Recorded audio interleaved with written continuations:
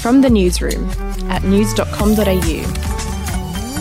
G'day, I'm Andrew Bucklow and this is the latest from the newsroom. It's Tuesday the 23rd of June.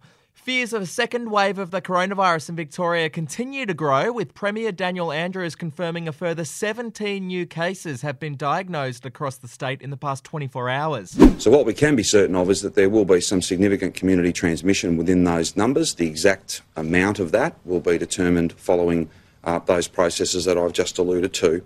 As we said on Saturday, and indeed again yesterday, this is still with us. This is not over. And I know and understand that so many Victorians, perhaps all Victorians, want this to be over. But we simply can't pretend that the virus is gone, that the virus is somehow not in our state. It is here. It travels so fast. It is so infectious. Mr Andrews said 1 was from hotel quarantine, 2 were associated with known outbreaks, 3 were the subject of routine testing and 11 are still under investigation. Health Minister Greg Hunt suggested the 6 hardest hit areas of Melbourne could be put into localised lockdowns if cases aren't contained by July 19th. To the US now, and Donald Trump's team is scrambling to control the fallout after he used the term Kung Flu.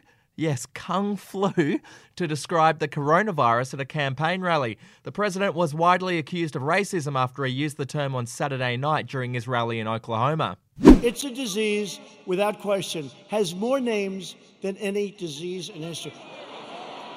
I can name Kung Flu. I can name 19 different versions of names. The president's press secretary tried to spin the comment overnight, claiming Mr Trump was trying to emphasise that the virus originated in China. So the president has said very clearly it's important that we totally protect our Asian community in the U.S. and all around the world. They're amazing people, and the spreading of the virus is not their fault in any way, shape, or form.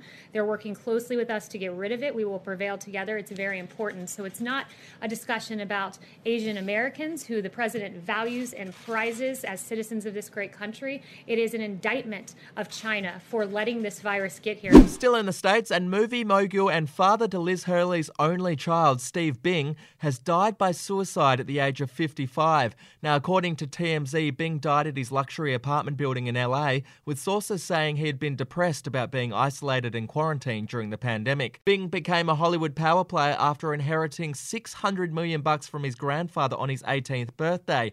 He used some of the money to found his own company, Shangri-La Entertainment. In addition to his relationship with Liz Hurley, he also dated Farrah Fawcett, Sharon Stone, Uma Thurman and Aussie Nicole Kidman. We'll be back after this.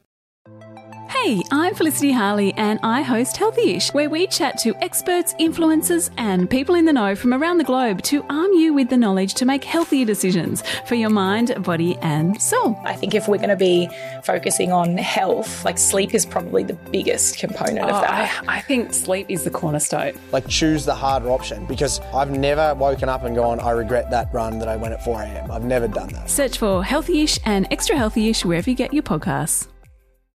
To entertainment now, and Sunrise star Samantha Armytage has revealed her partner Richard Lavender proposed to her while they were weeding in a paddock. Have a listen. We've been picking fireweed. This post-drought, there's a lot of weed. So you're doing weeding? Yes. Okay. And what do you say? You were both down pulling different weeds, metres apart, and he looked over and went, metres apart. Do you want to get hitched? How about it? No. Oh, did he?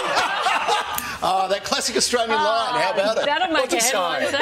What did he say? Come on. Darling, do you want to marry me? I don't know. Oh. Sam announced their engagement on the weekend, and she said on Sunrise this morning that Lavender, who is a farmer, also asked her dad for permission before popping the question. How old school. And we'll finish with sport, and Essendon will be breathing a giant sigh of relief after it was revealed only one player will be forced to quarantine for 14 days after coming in close contact with Connor McKenna. That player is James Stewart. Now, the Bombers were worried that 5 other players may have to self-quarantine after coming into contact with McKenna, who tested positive for COVID-19 on Saturday morning. The entire playing list was tested at Marvel Stadium yesterday. All results, apart from McKenna's, came back negative for coronavirus. That's it from the newsroom, and you can win big with news.com.au's $10,000 cash giveaway. 5 lucky winners will be able to score a $2,000 EFTPOS gift card to celebrate life out of lockdown. You can enter right now at news.com.au/win. We'll be back with another update in the morning. Your headlines from news.com.au.